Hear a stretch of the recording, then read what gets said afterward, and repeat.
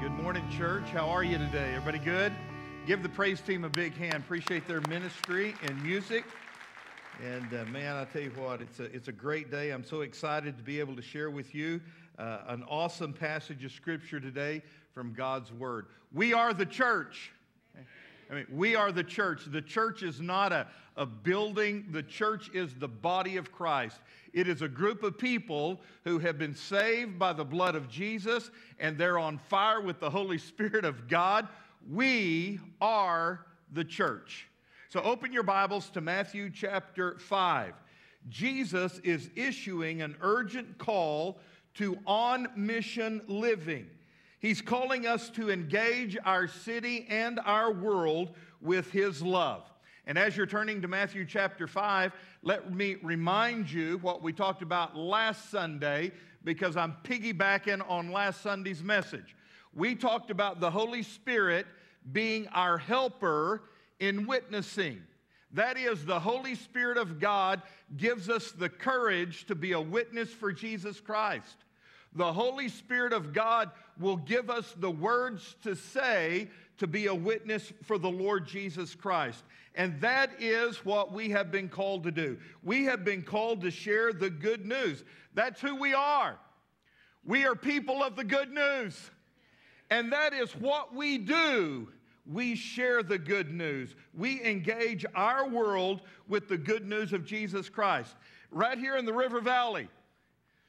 7 days a week, that's what we ought to be doing. I know you got a job to go to, you have things you have to do, but as we go about our daily duties, we are to be sharing the good news of Jesus Christ. We do that right here in the River Valley, but we also do it everywhere we go. And there's going to be a group of us going to Puerto Rico. Actually, the first group departs on Friday. There's a group going on Saturday.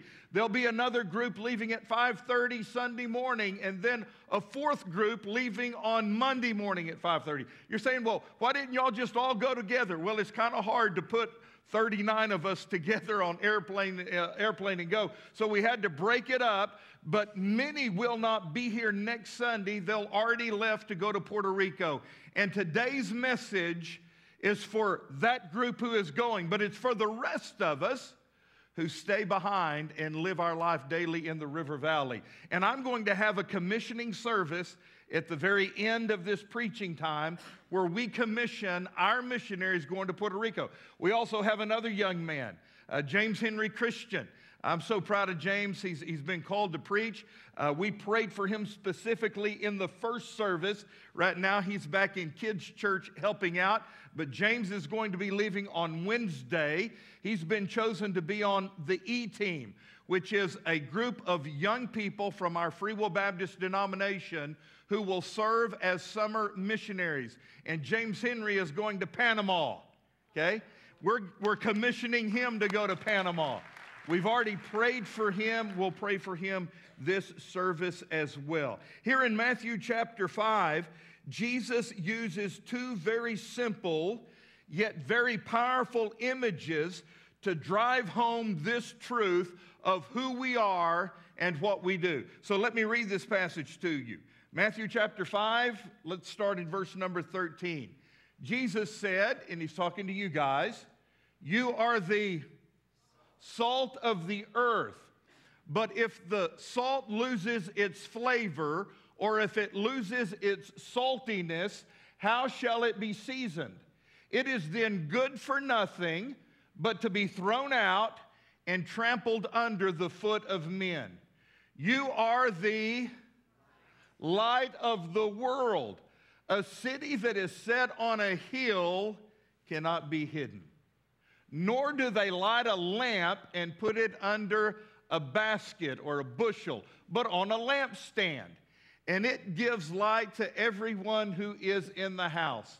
Let your light so shine before men that they may see your good works and glorify your Father who is in heaven."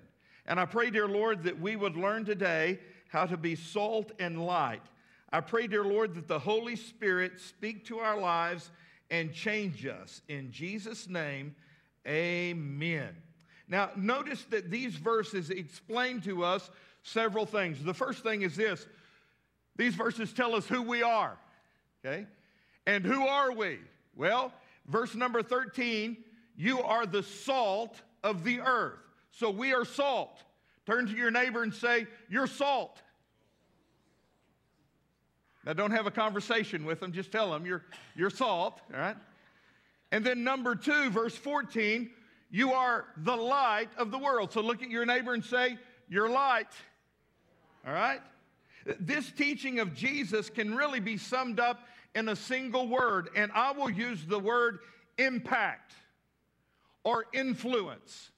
We are to live our life as salt and light. That is, we are to have an impact on our world. We are to have an influence on the people around us. Now, it seems to me to be a natural, universal longing of the human spirit to make a difference in your life. That is, to make an impact or to be an influence, to know that our lives have counted for something. Now, am I alone in this? But I tell you, I think about this almost every day. It's my hope and prayer that when I'm dead and gone, I will have made an impact in my world, that I would have influenced at least somebody for the good of the gospel. Angie and I were talking about this on the way home last night. We were in Dallas. Josh Rankin got married, and we were driving back from that wedding. It was a wedding in Texas, which couldn't be better. Okay? But Gary, it was outside. It was at Larry Norrell's ranch, all right? And it was outside with no shade, and we were just flat burning up out there. And but you know what? It was in Texas, so it was okay. Driving home last night, we had had a hard, busy week, and I was sitting over there behind the wheel driving, and I was thinking about today and everything that was going to happen, and, you know, I was just kind of mumbling to myself, and I don't know why it came out of my mouth, but there's just a grind every week that come around Sunday. It's a grind, man. 52 weeks a year, 52 times a year. Sunday comes around, and you got to be ready for Sunday. If you lead the worship and if you preach, I mean, you got to be ready. And so I just kind of mumbled out of my mouth, I wonder if we're making a difference. You know, really, and Angie and I had this long conversation several miles down the road. Are we really making a difference? With what we do every Sunday at Cavanaugh Church, well, thank you for that. Thank you for that, because sometimes it really is a question in my mind, are we really making a difference? You know, am I making a difference in my life? With what I do and what I preach and my influence on people, am I really making a difference? I tell you what, I want to make a difference. I want to be an influence. I want to make an impact. Don't you? How many of y'all remember what you were doing August the 16th, 1977? Well, let me just back up. Who was even born 1977 in here, right? Does anybody, put your hands down, does anybody remember August the 16th, 1977? Okay. Oh, don't say it. Oh, you said it, but you're right, okay? You're right. I should have, anyway, you stole my thunder, but that's okay, because I got a story about it. I remember August 16th, 1977, because on August 15th, I turned 16 years old. Got my driver's license. August 15th, 1977. Had a car, Laguna SS. Remember that car? Man, it was a great car. The front seat actually swiveled. Do you remember those cars that the seat swiveled? So when I got out of it, I'd swivel, got to slide out, you know. Then when I got in, I'd just slide back in, swivel around. It was pretty fast, had a beefed up 350 in it. But that's not what I remember August the 16th about, even though I'd been driving a day legally. You can figure that out on your own. I was a junior in high school. I went to school half a day, worked half a day. And so I'd already gotten out of school at 11:30, went and got a bite to eat, and went to my job, which was at Hester True Value Hardware Store in Lubbock, Texas. And every day I went to work there. About 3 o'clock, we had break time. And one of us, or a couple of us, would go down the alley on 34th Street to the Darriette, which was like 4 buildings down, and we would buy drinks and Coke floats and ice cream and bring it back for the other employees. That day was my turn to go down the alley to the Darriette, but Wes, I didn't walk because I had my license. So Ken, I went and I slid in, I spun around, I drove down the alley, I peeled out going down the alley, and I drove down to the Darriette, and I drove through the drive-through window, and the little girl, I can't remember her name, but I remember her face. She had chubby little cheeks, and they were beet red, and tears were just flowing out of her eyes. She was crying uncontrollably, and I said to her, "What's wrong?" And she mumbled something that I didn't understand. I said, "What's wrong?" And she said, "Elvis died. Elvis is dead." She had a real southern accent. I said, "Elvis died?" She said, "Yes." Couldn't even take my order because Elvis said, sure enough, 7 o'clock that morning, Elvis died. August 16th, 1970. At least we think he died. I mean, are you with me? How many of y'all remember Elvis? Woo, come on. Hey. Yeah. My dad knew Elvis. He met him personally. Years before that, Elvis just started singing, and he was in Midland, Texas for some reason. I don't know why, but they were at the movie theater, and my dad bumped cars with Elvis. And I think my dad got out and called him a jerk, but I'm not for sure about that. But that was before Elvis was big. Everybody's got Elvis. My Elvis story actually is Elvis's stepbrother. I went to seminary with Elvis's stepbrother, a guy named Rick Stanley, a few years older than me. Rick's mother had 3 kids. His father was very abusive, would beat Rick up as a little boy, 6 years old. She finally divorced him and left him and fell in love with Elvis's real dad, Vernon Presley. Back in 1958, Elvis's mother passed away, so Vernon was single. 1960, he met Rick's mother, and the two fell in love, and they got married. Rick tells the story that, as a little boy, all he knew was abuse from his dad. There was no love in his family, and for a while, he was living in an orphanage with his 2 brothers until finally his mother got the divorce and met Vernon. They took him out of the orphanage and took him to Graceland. And there he met his stepbrother, Elvis Presley, who was in his late 20s. And Rick said, I was a 6-year-old kid, had never had a man in my life tell me that they loved me. And he said, I'll never forget, Elvis Presley picked me up and gave me a hug and said, son, you're at home, and I love you. And so he grew up in Elvis's home. He became Elvis's aide. Elvis sent him to school to learn Taekwondo. He became Elvis's bodyguard, and he was with Elvis 8 hours before he died. I can remember staying up one night studying for a preaching exam, and there's 4 of us guys, and Rick Stanley was in the group, and finally about 2 o'clock in the morning, we quit studying, and he told us Elvis stories. Yeah? And I can remember him telling us how miserable Elvis was. And I've read articles about this. They say that even though Elvis had enormous success, he was very unhappy and very unfulfilled. I've read an article written by his wife Priscilla, and she said Elvis never came to terms with who he was meant to be or what his purpose was in life. He thought he was here for a reason. She said, maybe to preach. Now think about that. That's interesting. Or maybe to serve. Or maybe to care for people.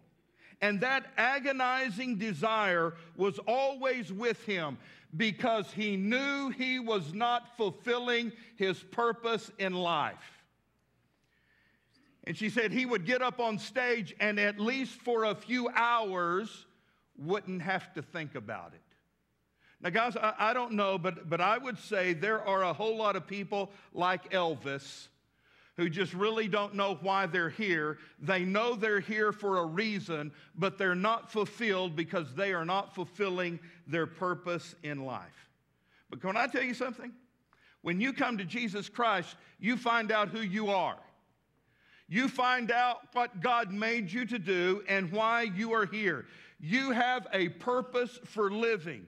Jesus explains for us in very clear terms who we are as his followers. He said 2 things.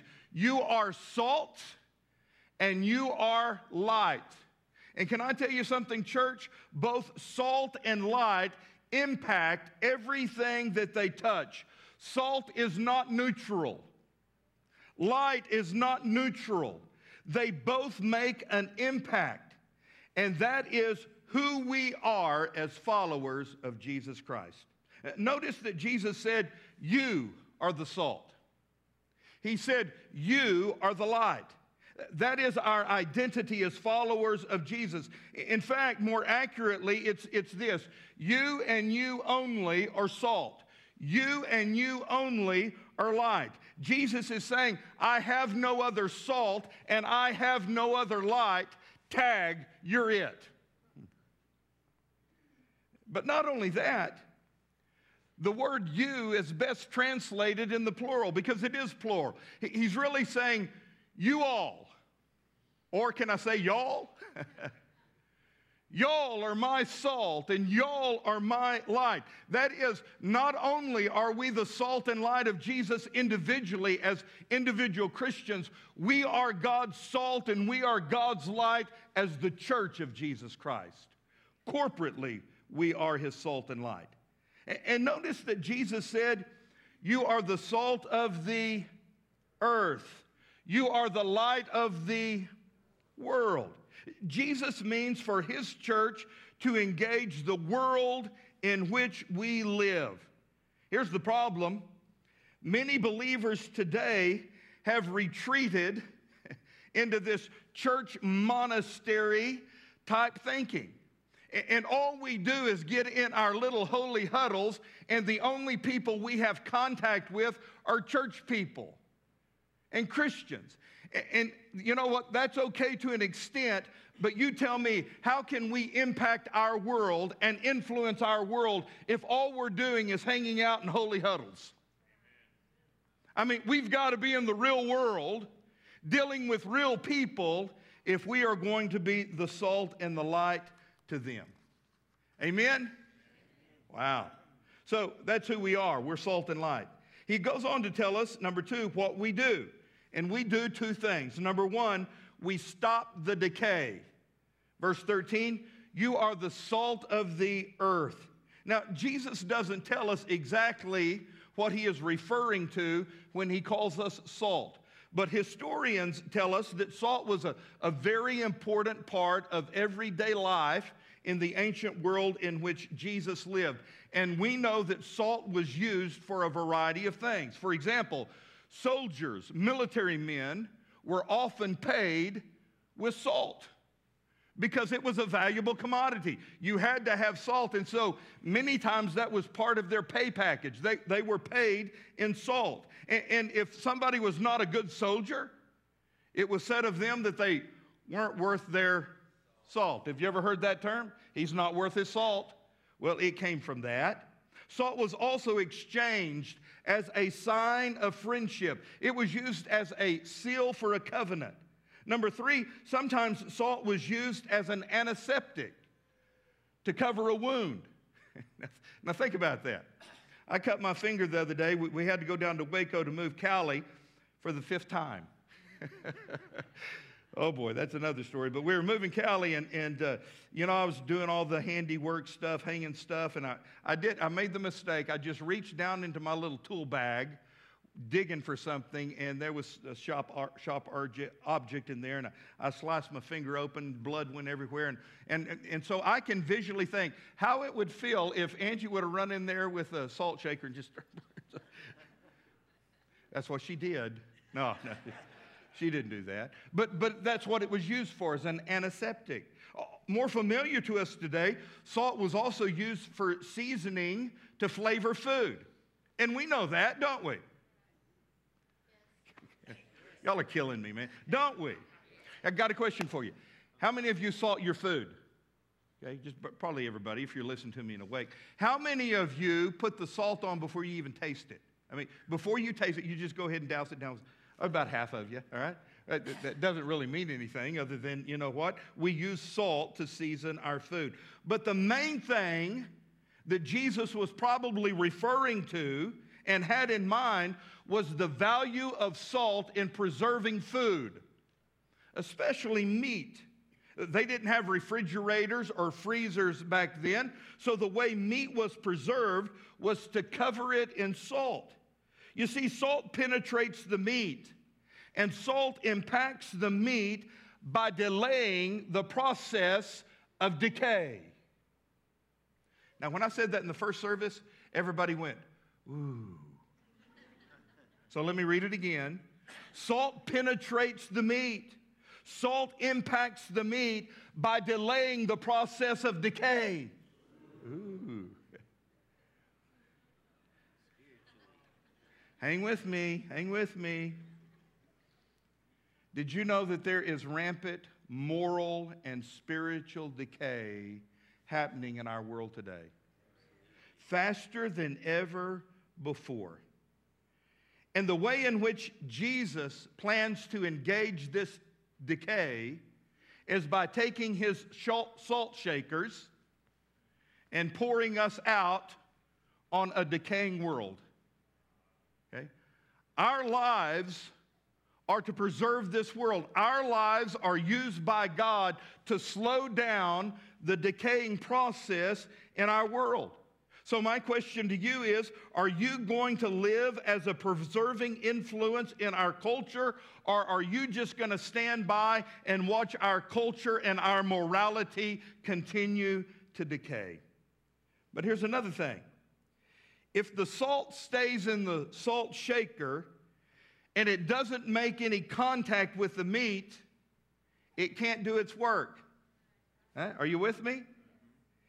It's important for the salt to make contact with the meat. And if the church stays in its holy huddles all of the time and you don't see your mission field, which is your world, and if you're not used by God to salt this world, and if we're not faithful to Jesus to be the salt in this world, delaying that decaying process, then you know what? This world is just going to continue to fall apart. There's decay in our world, and Jesus means to stop that decay with the salt of believers. But secondly, there's darkness in our world, and Jesus means to confront the darkness with the light that is in our lives. So here's number 2 of what we do. Not only do we stop the decay, but we also confront the darkness. Jesus said, "You are the light of the world." Salt penetrates to preserve. Light penetrates to illuminate.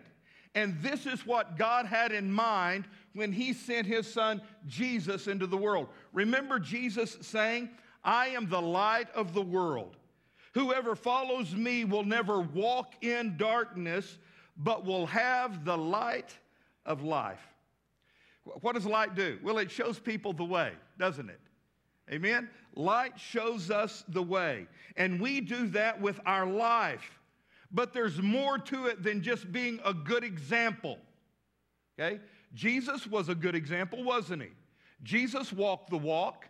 But Jesus did more than just be an example. Jesus also talked the talk. And he let his light shine by the words that he said. And church, we must do the same thing. Here's some examples of that. We should be the first ones to speak up and encourage people when they're down. We don't keep pushing them down. We encourage them and build them up. We should be the first ones to stop gossip. What'd Barney say? Nip it. Nip it in the bud. Barney was an influencer in my life right there. He carried his bullet in his pocket. That's smart right there. We should be the first ones to go the extra mile. We should be the first ones to do the unexpected. We should be the first ones who are concerned enough to do something about and speak out about hunger and homelessness and sex trafficking. And here's what's going to happen when you allow God to use you as salt and light in our world. Our workplaces are going to be different. Why? Because there's a light there. It's you. Our schools are going to be different. Why? Because the light is there. Our neighborhoods are going to be different. Why? Because there's one house that is a light. And our city is going to be different because our church is there engaging them. You know what? Let the world call us haters, and the world does. They call Christians haters. But we will show them the difference as we serve the hurting of every kind and tell them about the one who can touch every hurt in the human heart. Let them call us narrow-minded, and they do, but we will show them the wide love of Jesus and his unconditional love in proclaiming the good news to everyone who will hear. That's what Jesus had in mind when he talked about what we do. What do? We stop the decay, and we also confront the darkness. But he goes on here, number 3, and tells us what we don't do. What do we not do? Well, 2 things. First of all, we don't let our salt lose its saltiness. Verse 13b, if the salt loses its saltiness, how can it be made salty again? It's no longer good for anything except to be thrown out and trampled under the foot of men. Now, in ancient times, they just had raw salt. And sometimes if you had a bag of salt and other minerals got into that bag of salt, it could contaminate your salt and literally ruin the salt. It was no longer good to taste. It was no longer good to preserve. Why? Because it had become contaminated. It was absolutely good for nothing. Jesus said that. It's good for nothing. The only thing that bag of salt is good for is to be thrown out into your yard or the road so that people can walk on it. Literally, he says, it's no longer good for anything. What a sad indictment for any believer or any church no longer to be good for anything but to be thrown out. Salt has to stay salty. Man, that's deep right there. Can somebody just say amen? Man, that's some theology. Salt has to stay salty. But did you know many believers and a whole lot of churches have lost their saltiness? They're living such ungodly and such compromised lives that there is no difference between them and people of this world.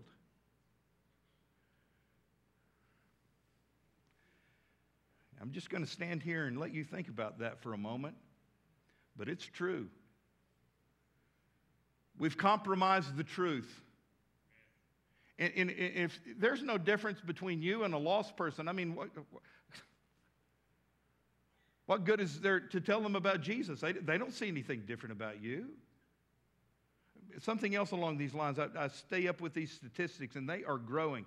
Our current generation has been deceived by the devil in saying over 60% of them said that they would not be willing to share their witness, tell other people about Jesus. Why? Because they don't want to offend anyone. Can I tell you, the devil has won that battle? Okay? We live in a generation, let's not offend anybody. And really the only people who are offensive are us, Christians. But you know what? That's okay, because let me tell you, this book is offensive. That book offends people. And even though I'm going to share the truth with people and tell them that God loves them and not do it in a mean spirit or a negative way, when I confront them with the gospel, most people aren't going to like it. Are you with me? And as churches, we've compromised the truth. We've lost our saltiness. Our light is not shining. And I'm telling you what, it is a sad day in God's world when we are not the salt of the earth, when we have compromised the truth of the gospel to the point it no longer can change a person's life because it's irrelevant. You've become irrelevant. We're the salt. So he says to us, don't let your salt lose its saltiness. The second thing that we don't do is we don't hide our light. Verse 14, a city set on a hill cannot be hidden. In the homeland of Jesus, villages and towns were oftentimes built on the top of a hill or the side of a hill. And they were made out of limestone. So when the sun was shining, it reflected off the limestone and could be seen. And then at nighttime, they would light candles inside of their house, and you could see the light of the house from miles away. Matthew 5:15, Jesus said, neither do people light a lamp and put it under a bowl. Instead, they put it on a stand, and it gives light to everybody in the house. So, it would be absolutely ridiculous for someone in one of these ancient houses to light a candle in their house and immediately put a bowl over it. Why would you do that? Why even light the thing if you're going to cover it with a bowl? No, he says you put it on a lampstand so that everybody in the house can see. In other words, what he is saying is this: don't hide the light. Let the light shine. Don't be ashamed of Jesus. Don't be ashamed to live for Jesus and to speak for Jesus wherever you are. Because let me tell you, a hidden light is a useless light. A hidden witness is a useless witness. And it's no longer good for anything. I didn't do this to the first service, but I'm going to do it for you guys. I am ashamed of some of the things I did when I was a teenager. I can remember in junior high and early in high school, we lived in Abilene, Texas for a couple of years, and we went to this little bitty tiny church. There were just a handful of people there. The only other person in the youth group was my sister, and I hated her. I mean, we didn't have good youth fellowship meetings at all right? Good, church, listen to me. This is your preacher talking to you. I was ashamed of my church. And I can remember I wouldn't invite anybody to come to church with me because I was ashamed of my church. And I remember the day I came to that realization. God kind of spoke to me and said, "Will, why aren't you inviting your friends to church?" And I said, "Well, because I'm ashamed of my church." Man, can I tell you what? I hit a low spot right there. You know what I was good for? Nothing. Because I wasn't doing what God made me and called me to do and be, and that is to be a witness for Him. Can I tell you, I don't care if your church only runs 10 people. I don't care if the only other person in your youth group is your sister. Don't be ashamed of Jesus. There are kids I went to school with who needed Jesus. They needed to be in that youth group. And we would have had a lot more fun had I invited them and they would have come. I could have outvoted my sister. Are you with me? We are called to be salt and light no matter where we are. Don't be ashamed of Jesus. Because if you don't speak for Jesus, what good are you? You are salt. You're the salt of the earth. And if you're salt, is it effective? It's good for nothing. You are the light. So is your light shining or is it covered up? Is your light good for something or is it good for nothing? I'm almost finished, but most importantly, Jesus shares with us why we do what we do. It's found in verse 16. He said, "In the same way, your light shines before men, that they may see your good deeds and praise your Father who is in heaven." To see good works by us is to see Jesus Christ living inside of us. That's why Jesus says, "Let your light shine." It's not something that we create or something that we make up. It's something we allow the Lord to do in us and through us. It is God's light. It's God's light. And we have the choice. Are we going to let it shine or are we going to cover it up? The purpose of letting our light shine is to reveal the good works of God. It's not to reveal ourselves. It's not to put ourselves on a pedestal. No, letting our light shine is to reveal the goodness of God, to point people to Jesus. And church, that's what it's all about. That's what it means to be salt and light. You're pointing people to Jesus. We're called to do that. 24 hours a day, 7 days a week, 365 days a year. We are called to do that in our neighborhoods, our schools, at work, at Walmart. We are called to be salt and light in the River Valley, in Panama, and in Puerto Rico. So here's what we're going to do. Invitation's a little bit different today. I'm going to ask all of those of you who are going to Puerto Rico as our summer missionaries to come forward right now and just gather along right here. You can kneel down right here.